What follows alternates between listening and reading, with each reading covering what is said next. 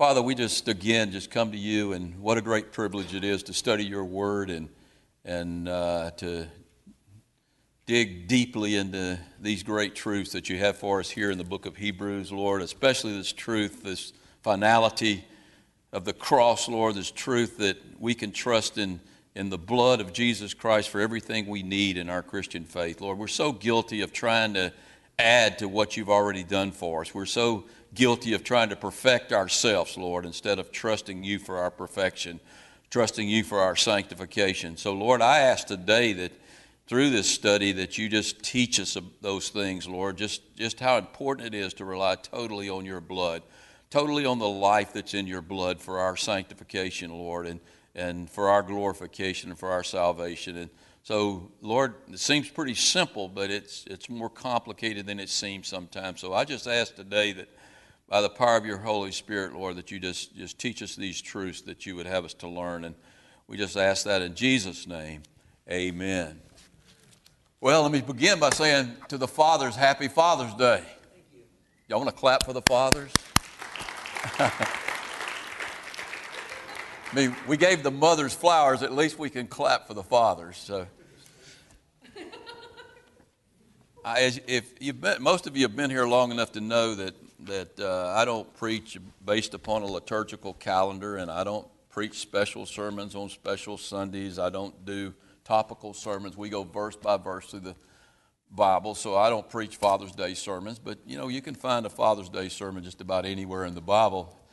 I was going to a church several years ago when I first went to seminary, and that pastor did teach topically, and he did teach on special occasions. He did teach a topical sermon to meet that occasion, and it just so happened on Father's Day that he preached a really good Father's Day sermon and was encouraging all the fathers to be better fathers. And I remember at the end of the sermon, he gave an invitation. He gave an altar call. And what he said at the end of the sermon, I want all the fathers who will commit this year to becoming better fathers. I want all of those fathers, or being good fathers, I want all those fathers to come forward and meet me here at the altar, and we're gonna pray that we will commit to become good fathers. Well, as the invitational song began to play, most of the fathers came up one by one. I mean, all the fathers came up except one. One father, that was me. That was me. And I remember as the invitation was playing, and they were at the last hymn, and this guy was, looking at me, waiting for me to come forward, and my kids were looking at me like, Dad, you don't want to be a good father? And Brenda was pinching me on the leg, go forward, everybody's looking at you. But I refused to go forward. And then so at the end of the service, I had to explain to my kids why I didn't go forward. And what I told them was this. And I said that you don't become a good father by committing to become a good father. You become a good father by what Jesus does in your heart when you get saved. That's what makes a good father. That's what makes a good mother. That's what I know I was being a little bit rebellious, and it probably wouldn't have hurt anything for me to go forward. But I am most of you know I'm a rebel at heart. We don't become better people by making commitments to become better people. See, when we start relying on our commitment, what are we doing? We're going back to the law. And what we're saying is, in our own strength, I'm going to commit to become a better father. I'm going to commit to become a better mother, instead of just saying, Lord, change me. That's how we become better people in any walk of the Christian life, by relying on the grace of God. Christ in me, my hope of glory. Christ in me, my hope of being a better father. I'm a better father because Christ changed me when he saved me. That's what makes me a better father. And so we got to be real careful. I mean, I don't think there was anything wrong with that altar call. And maybe I shouldn't have tried to make my statement, but it's a really subtle danger that we get into when we begin to build these what I call rebuilding altars, or going back to the sacrificial system. And really what we're doing when we do that, we're going back to the old covenant. And Paul says it like this, and he says it pretty bluntly in Galatians chapter 2. He says, whenever we go back to law, whenever we go back to trying to do things in our own strength, that's what the law is. Whenever we go back to law, we nullify the work of Jesus Christ. So you see how dangerous this can become? I mean, if you're relying on your commitment to become a better father, guys, you're not going to become a better father. I mean, you might become better than the average guy on the street, but you're not going to become the Christian father you want to be until you commit to who? Not to yourself and not to yourself becoming better, but when you commit to Jesus Christ. And so that's what we're going to learn today. We're going to learn today that Christ has put away the old covenant and He's replaced it with a new covenant. You don't mingle the two together. He's totally replaced the old covenant with a new covenant. And that's what He's going to teach us beginning in verse number 1 of chapter number 10. So follow me there for a minute. All right, going to chapter 10 of Hebrews, verse number 1. He says, for the law having a shadow of good things to come.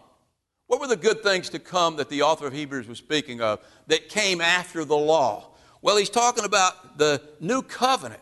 He's talking about the cross. He's talking about the Holy Spirit. He's talking about the new life, the new creation. See, when we get saved, dads, we become new dads, totally new dads. We're totally changed. I mean, I know a lot of guys who, myself included, who were pretty sorry fathers, and then we got saved and God changed us and we became pretty good fathers. Certainly we make mistakes. All of us make mistakes. But it's that change that Christ makes in us, that those things to come that were to come that He's speaking of here that make us better people. And not the very image of the things, because that's the law. The law was never the real image of the true thing. The law can never, with these same sacrifices, he goes on, which they offer continually year by year. Now, you can tell by the tenses of this that the temple was still standing when this was written, and they were still making the sacrifices. And so he says, these sacrifices which they make continually year by year on the Day of Atonement, and daily they were making sacrifices, not just year by year, they were making sacrifices every day. They could never make those who approach the temple perfect. They could never make you perfect. And here's the problem. In order to enter the presence of God, in order to enter His holiest of holies, you've got to be perfect. Absolutely perfect. You can't enter the holiest of holies. You can't go into the presence of God unless you are absolutely perfect. You're not going to make it. Good people aren't going to make it to heaven. Perfect people are going to make it to heaven. And who makes us perfect? All our sacrifices and the sacrificial system, all of these offerings that were made year to year, they can't make you perfect. Your commitments can't make you perfect. The only thing that can make you perfect is what? The blood of Jesus Christ, the cross. We look to the cross for our perfection. So dads, if you want to be better dads, then you look to the cross. That's what makes you a better dad. I was touched at David's dad's funeral recently when David gave the part of the eulogy. And he talked about his dad. He said, if I might get this not exactly right, David, but I'll try to paraphrase what you said. He said his dad was a pretty good dad. All of his life, most of his life, his dad was a pretty good dad. But then his dad got saved. And his dad became a great dad. Now, did he become a great dad because he made a commitment to become a great dad? No, he became a great dad because he got saved. He was a good dad, David said, but he became a great dad. I mean, my father's always been a Christian, so I was blessed from the very get-go with a great dad. And a dad who loves the Lord. And you see that in a good father. You see Christ in them, their hope of glory. He goes on and he says in verses 2 and 3, he says, For then would they not have ceased to be offered? I mean, if they could make you perfect, if somehow the sacrificial system could make you perfect.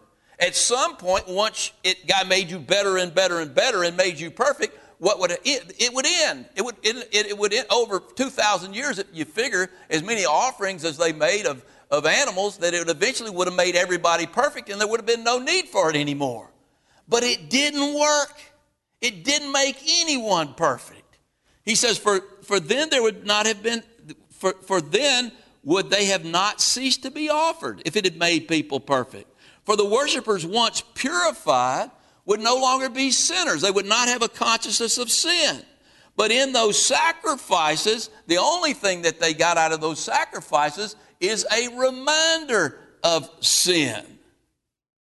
See what he's saying there? He's saying if the sacrificial system had purified the people and changed them so that they were no longer sinners, but they were now saints, then it would have ended.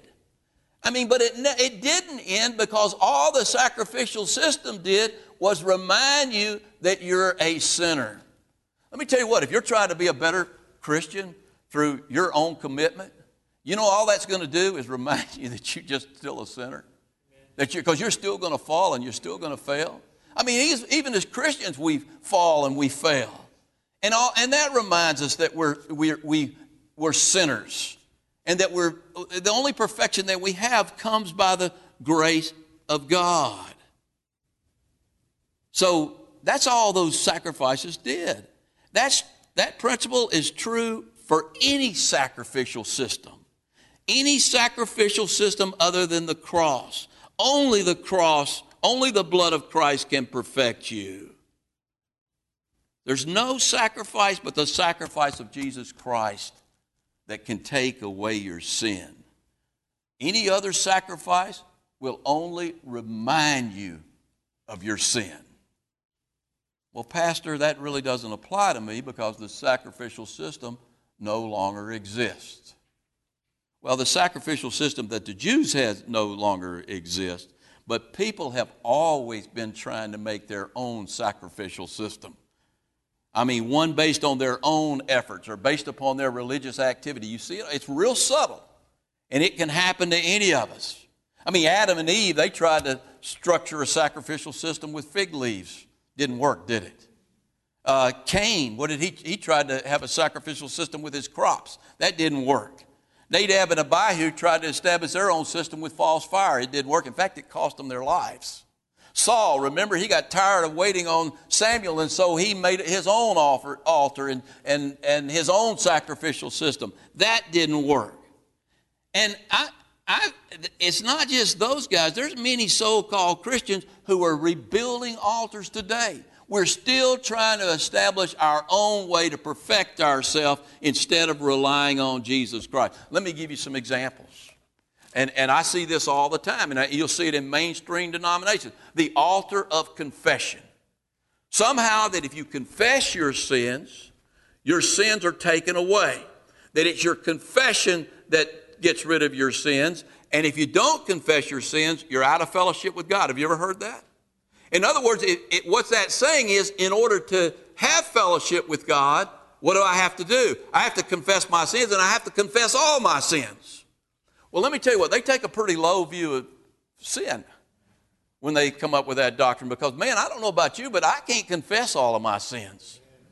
Man, I have sinful thoughts all the time, and I don't write them all down. I'd be busy all day writing them down.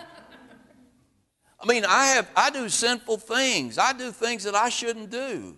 I mean, you do too. I mean, don't look at me like, man, Pastor, I can't believe you do that. We all do sinful things.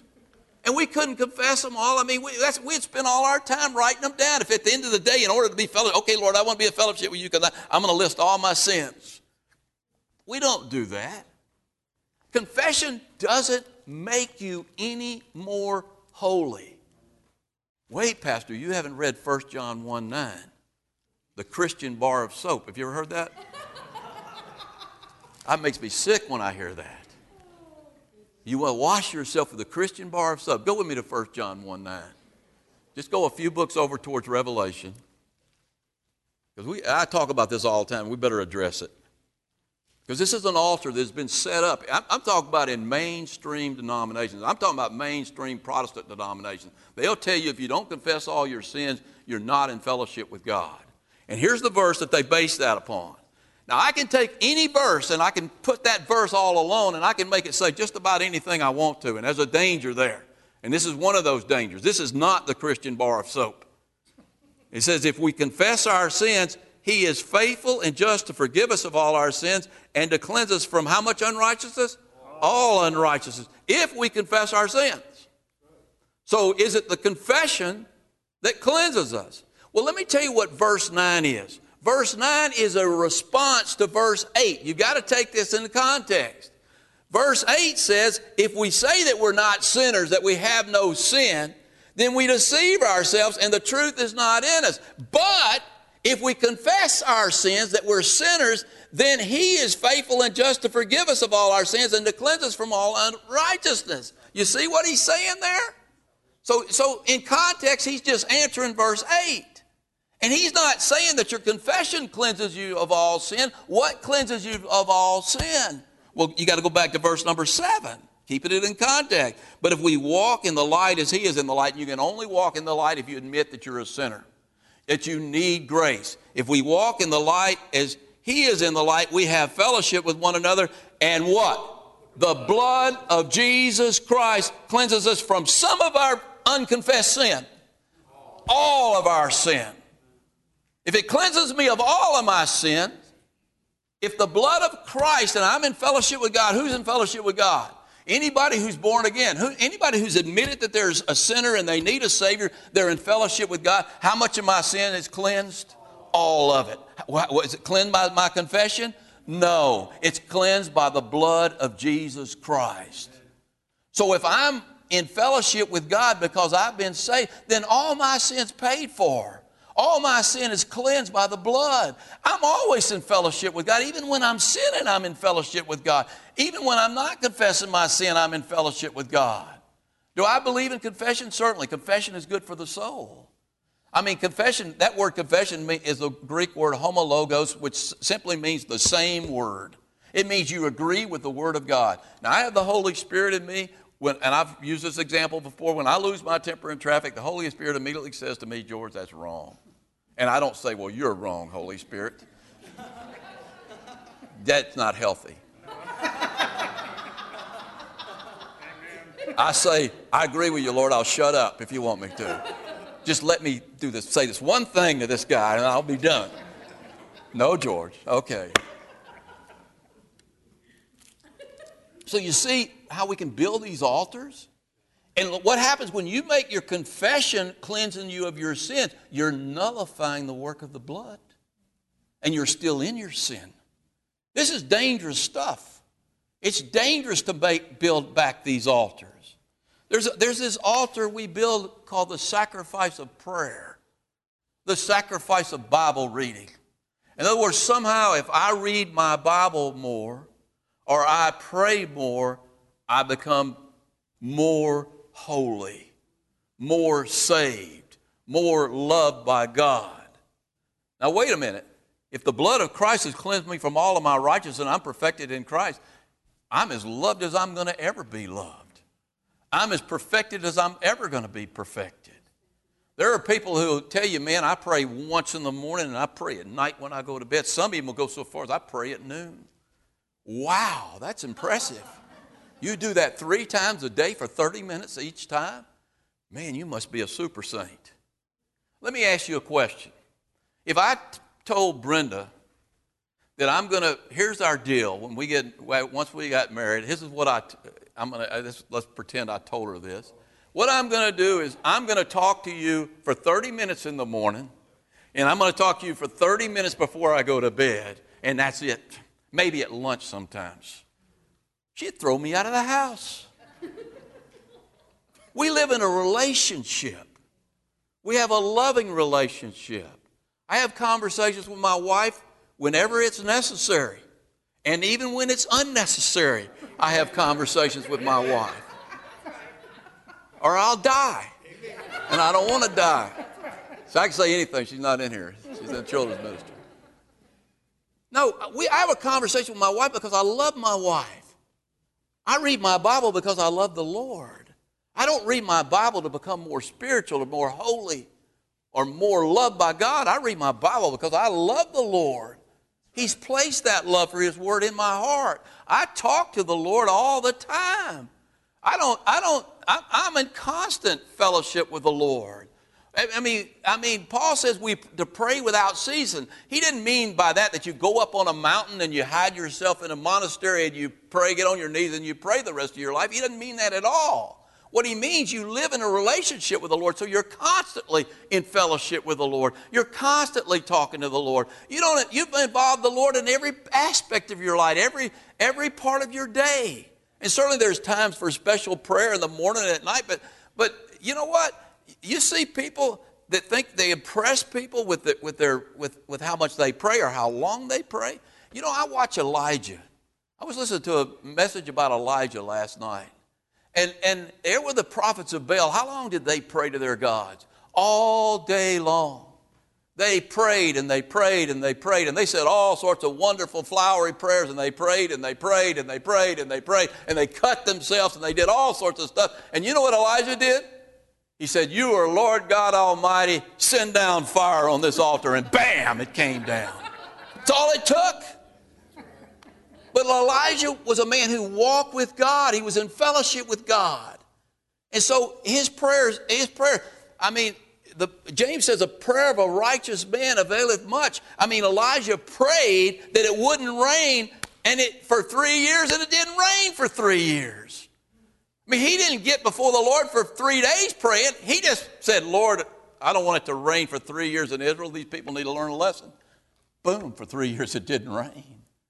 That's all he had to say, because he lived in a relationship with God. You want power in your prayer, man, your prayer life has got to be continual. You're always in a relationship with the Lord. And then when you get in trouble, you like Peter, you say, "Help, Lord." And he helps. He helps. That's all you got to do. Amen. I mean, Peter didn't go through some long, flowery, "Lord, I'm drowning. You're the Jehovah God Almighty. You're the most wonderful being in the world." He would have drowned trying to do that. He said, "Lord, help." And so we don't want to build the altar. I mean, we certainly want to pray, but it's not a sacrament. The altar of fasting. You know, somehow that if we give up things, that somehow we become more spiritual. You know, I believe we fast because we are more spiritual. I believe fasting is a reaction to our spiritual walk with the Lord. I mean, when you lose a loved one, you lose your appetite, don't you? I mean, when you're excited about something, you lose your appetite. When you're drawing close to the Lord and you're living close to the Lord, the things of the world sometimes kind of dissipate. Your appetites wane when you're really living close to the Lord. And so, yeah, fasting's a good thing, but you fast because you are spiritual. You fast because you want to draw closer to the Lord. You don't fast because you think that makes you more holy. You don't fast because you think, well, God will love me more if I fast. You don't think God will forgive me more if I fast. No, you fast because you want to be close to the Lord, and you want the Lord to do something special in your life. Fasting's great, but we can flip it around and we can make an altar out of fasting. And then there's the altar of baptism. There are a lot of denominations that will tell you that if you don't get baptized, you're not saved. Well, when you say that, what are you doing? You're making an altar and a sacrifice out of baptism. That somehow baptism is part of your salvation experience. You don't get baptized to get saved. You get baptized because you are saved. And I believe baptism is your public confession of faith. And so you get baptized as your public confession of faith, as your public profession of faith. And so the same thing's true of the Lord's Supper. You don't take the Lord's Supper. The Lord's Supper, when you take the Lord's Supper, it does not make you any holier or any more perfect in God's eyes. If you're a born-again believer, we're going to see in a few minutes that you've been perfected forever. What's perfect mean? It means perfect. Can you get better than perfect? No. So when we take the Lord's Supper, what are we doing? We're remembering what Christ did to make us perfect. We're not taking the Lord's Supper to make us more perfect. We're taking the Lord's Supper because He has made us perfect. And then there's the altar of commitment. I talked about that earlier in the introduction. This idea that somehow we can defeat sin in our lives if we commit to be better. Man, I see so many. I went when I was a young boy. I remember revivalists coming to town, and if you'll just come forward and commit to being a better person, and if you'll commit to giving up this drinking, if you'll commit to giving up chasing girls, whatever. I was a little boy. I was like, man, I need to go forward. I need to go forward. I need to go forward. But that commitment doesn't do anything. That commitment will not change you. It will not make you, it might make you better for a few weeks. What I noticed was the people that came forward committing to be better, every time the revivalists came to town, they came forward again to commit to be better. Because they had fallen again, because they were relying on their commitment. They were relying on their commitment, and they weren't relying on Jesus Christ. And then there's even the altar of the altar call. Somehow that the altar call can make you holy, or somehow if you'll just come forward and confess a sin here at this altar, somehow you'll have a better chance of getting it taken away. Or somehow that you get saved. There are people that believe that you get saved by coming forward at an altar call. That's how you get saved. I've had people tell me, how'd you get saved? You ask them how they got saved. Oh, I went forward at such and such crusade, or I went forward at church one day. What are they saying when they say that? They're saying that by going forward, they got saved. I had a deacon one time when I was pastoring at the church before this church that we don't have deacons like that here. I'd fire him. I couldn't fire him there, but gave me with this backhanded compliment. He said, you're a really good teacher. He said, but you got to learn to do a much better altar call. You've got to do a much more enthusiastic altar call. He said, what you want, you're good at casting the net, but you got to learn to draw the net in. And I said, well, I don't see it that way. It seems to me what you're telling me to do is throw dynamite in the water and blow it up and catch a bunch of dead fish. Because, if my emotional plea gets you to come forward, you're not saved, you're just a dead fish. And he said, well, wait a minute. Now, people get saved by coming forward, and you're not getting them to come forward, so you're failing. He got really adamant about it. I said, do you understand what you're saying? You're making a sacrament out of the altar call.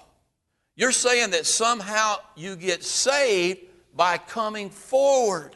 You don't get saved by coming forward. You get saved by receiving Jesus Christ. If you're here today and you're not saved, you want to come forward, come on right now. But you can get saved right there in your seat. Amen. All you've got to do is receive Jesus Christ into your heart. I give you that altar call every week. You need to receive Jesus if you don't know Jesus. But you coming forward is not what's going to save you. And that's real tricky, because when I was a little boy, a revivalist came to town and he said, if you'll come forward, you'll get saved today. I said, wow, that's cool. And I was really shy, and it took a lot of guts, and so I went forward. Nothing happened. I was still as rotten as I ever was. I got to be 13 years old, and the pastor got up and he had a really good sermon. He preached had a really emotional altar call, and they kept saying, come on, come on, come on, and they played the hymn over and over again, and I could hear either the devil or the Lord saying, go forward, go forward, go forward, go forward. And finally I went forward, and I thought, well, I went forward, so I'm saved. Where was I putting my faith in? Going forward.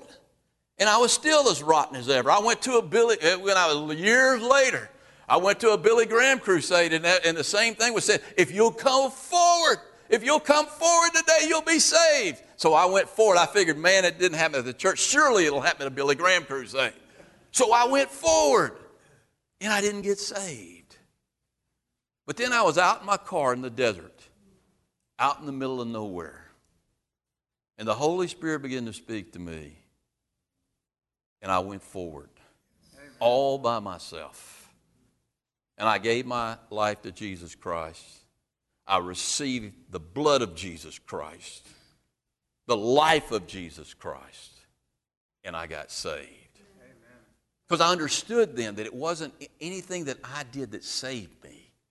It's what Christ did that saved me, that saves me.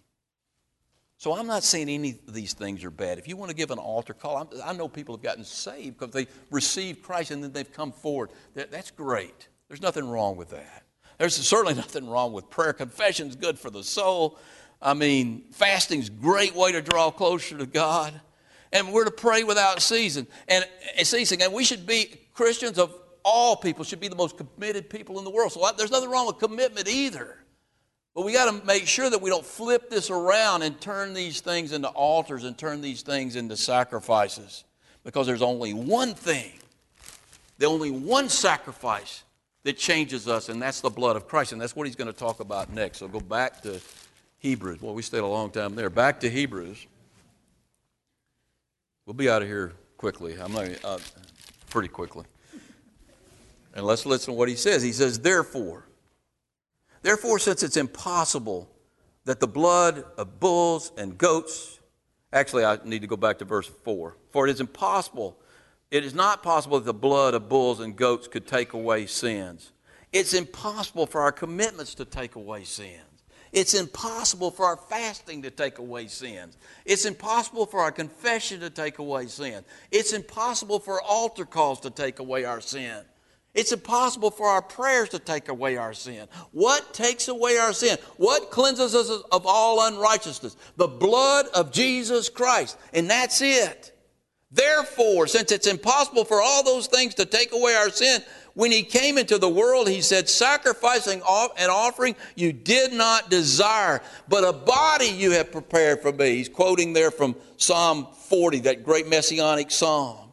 He says, sacrifice an offering you did not desire, but a body you have prepared for me. What's he talking about? He's talking about the body that was woven together in the womb of Mary by the Holy Spirit. It was prepared for him for one purpose. One purpose, that body was prepared so he could die for your sin, so God could shed his blood for you. Can you add anything to the blood of God? No.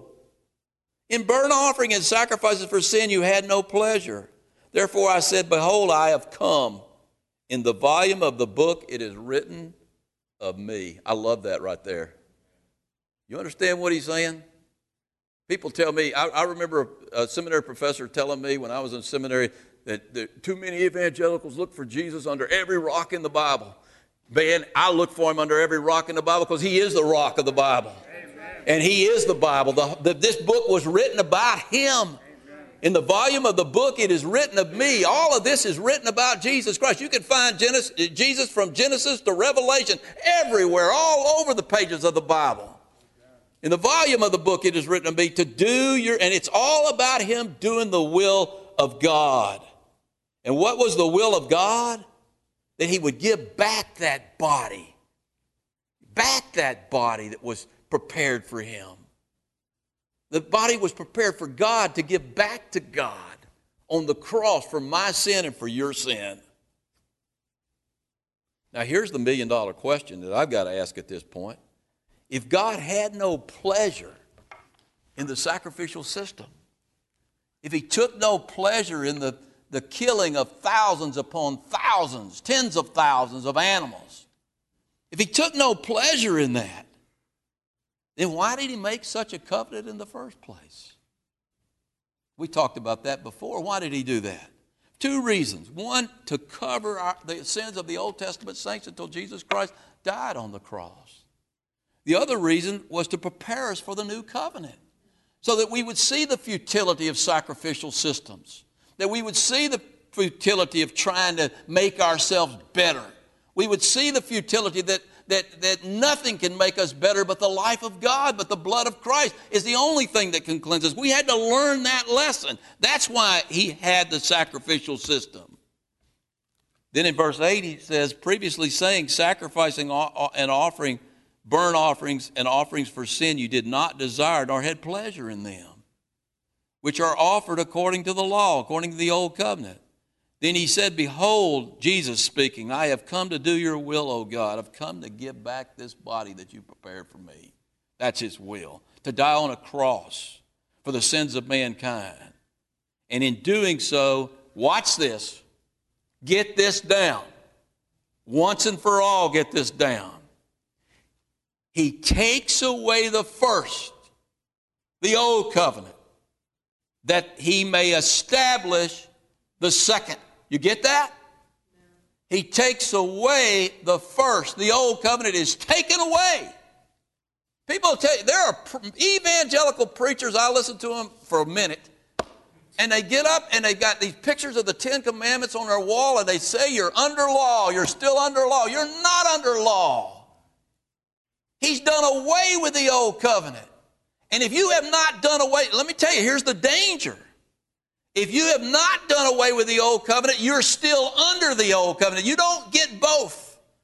You're either under the old or you're under the new. If you're not under the grace of God and you're under law, you're under law. And you better keep the whole law, because if you keep the whole law and fell in one point, James says, you have committed sin against the whole law. You failed in keeping the whole law and you're doomed to hell. So you better get this straight. You got to put away the first so you may establish the second. See, that's exactly what Jesus said over in Matthew chapter 9, verse 7. He said, you can't put new wine into old wine skins unless the old wine skins burst and everything is destroyed. That's what's going to happen if you try to mix the two.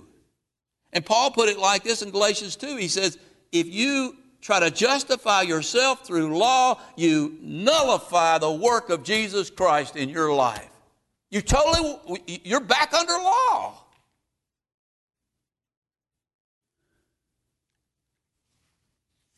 Now, here were these Jews, and they were struggling with this because the temple was still standing and the sacrificial system was still taking place. And they've been doing this all their life, so you can understand where the problem was. But he's trying to get them to break away from this totally. And they never broke away totally. And what did God have to do?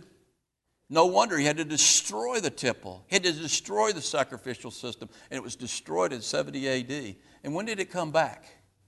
When did God allow it to come back? Never.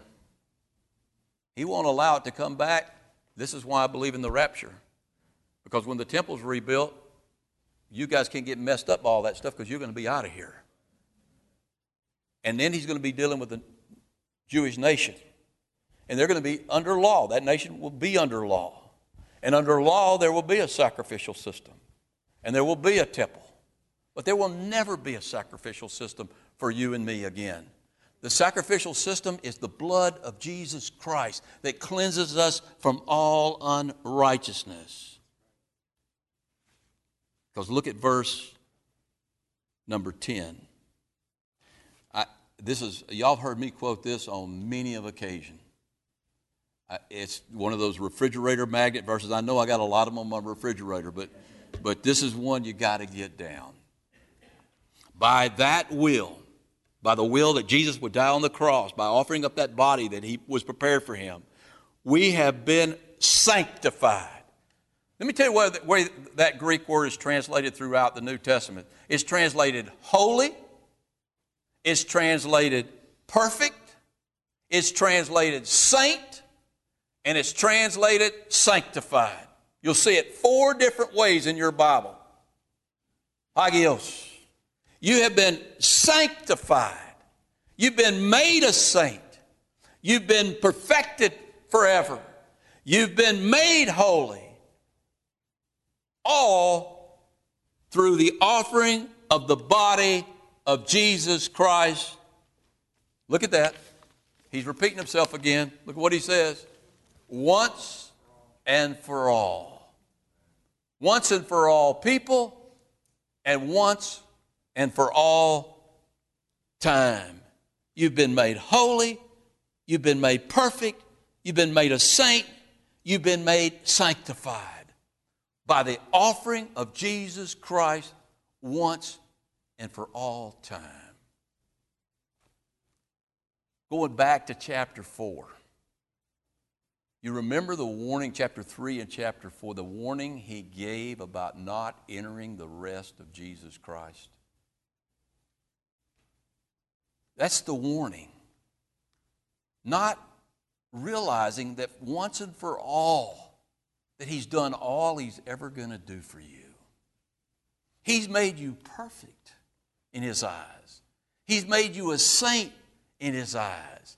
He's made you holy in his eyes. He's made you sanctified in his eyes. And if you add anything to that, you're not resting in the Lord, and you're going to live in a spiritual wilderness, and you're going to be tossed to and fro, and you're never going to enter the promised land. And what happened to the Israelites? All but 2 of them? They died in that wilderness because they refused to rest in God and believe God. And we can do the same thing spiritually if we don't truly rest in the finished work of Jesus Christ. Now, I don't want to steal the thunder of next week's lesson, but he rephrases that same verse in verse number 14. Jump ahead there for just a second as we conclude here. He says, for by one offering. How many offerings? One. My commitment add to that? Does my taking the Lord's Supper add to that? Does getting baptized add to that? Does going forward add to that? Does anything I do or anything that's done in religion add to that? No. By one offering, he has perfected for how long? Forever. Those who are being sanctified. Those who are being made holy. You've been made holy, but you're being made holy. I mean, that's kind of a paradox, but all of us know we're not there yet. But whose work is it to get us there? It's the work of Jesus Christ. It's his work. Well, I want to be one of those who are sanctified. How many of you want to be one of those who are being sanctified? Which means you are sanctified. If you're being sanctified, in God's eyes, you're already there. How do I get there? Well, Jesus told Nicodemus, didn't he? He says, as the serpent was lifted up in the wilderness, so must the Son of Man be lifted up, so that whosoever believeth on him, whosoever looks up at that pole, at that cross, and believeth on him shall one day have everlasting life, shall have at that moment, perfected forever, sanctified forever, made holy forever, made a saint forever. I look at that cross and the deal's done once and for all time. Why would you ever want to build another altar, another sacrificial altar, when all you need for perfection you'll find by looking squarely at that cross? Dads, you want to be better dads this year? Look at that cross. Let me go ahead and give you mothers and Mother's Day sermon for next year. Mothers, you want to be good mothers? You look squarely at that cross, and you keep your eyes on that cross. You Christians want to be better Christians? You look squarely at that cross, and he will perfect you. He who began a good work in you will complete it to the end. Everything I need for perfection is in the life of Jesus Christ. And where's the life? In the blood. In the blood. Let's go to the Lord in prayer.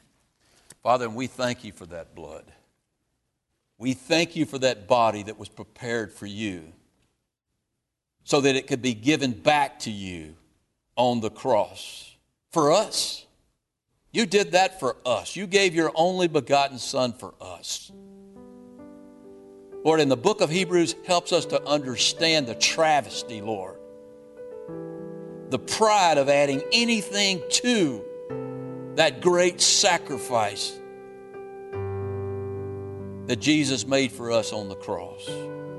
It's by his blood, Lord, and his life that we're made forever perfect. What a great truth. What a great blessing Lord, help us to grasp that deep down in our souls and hearts. I ask that in Christ's name. Amen.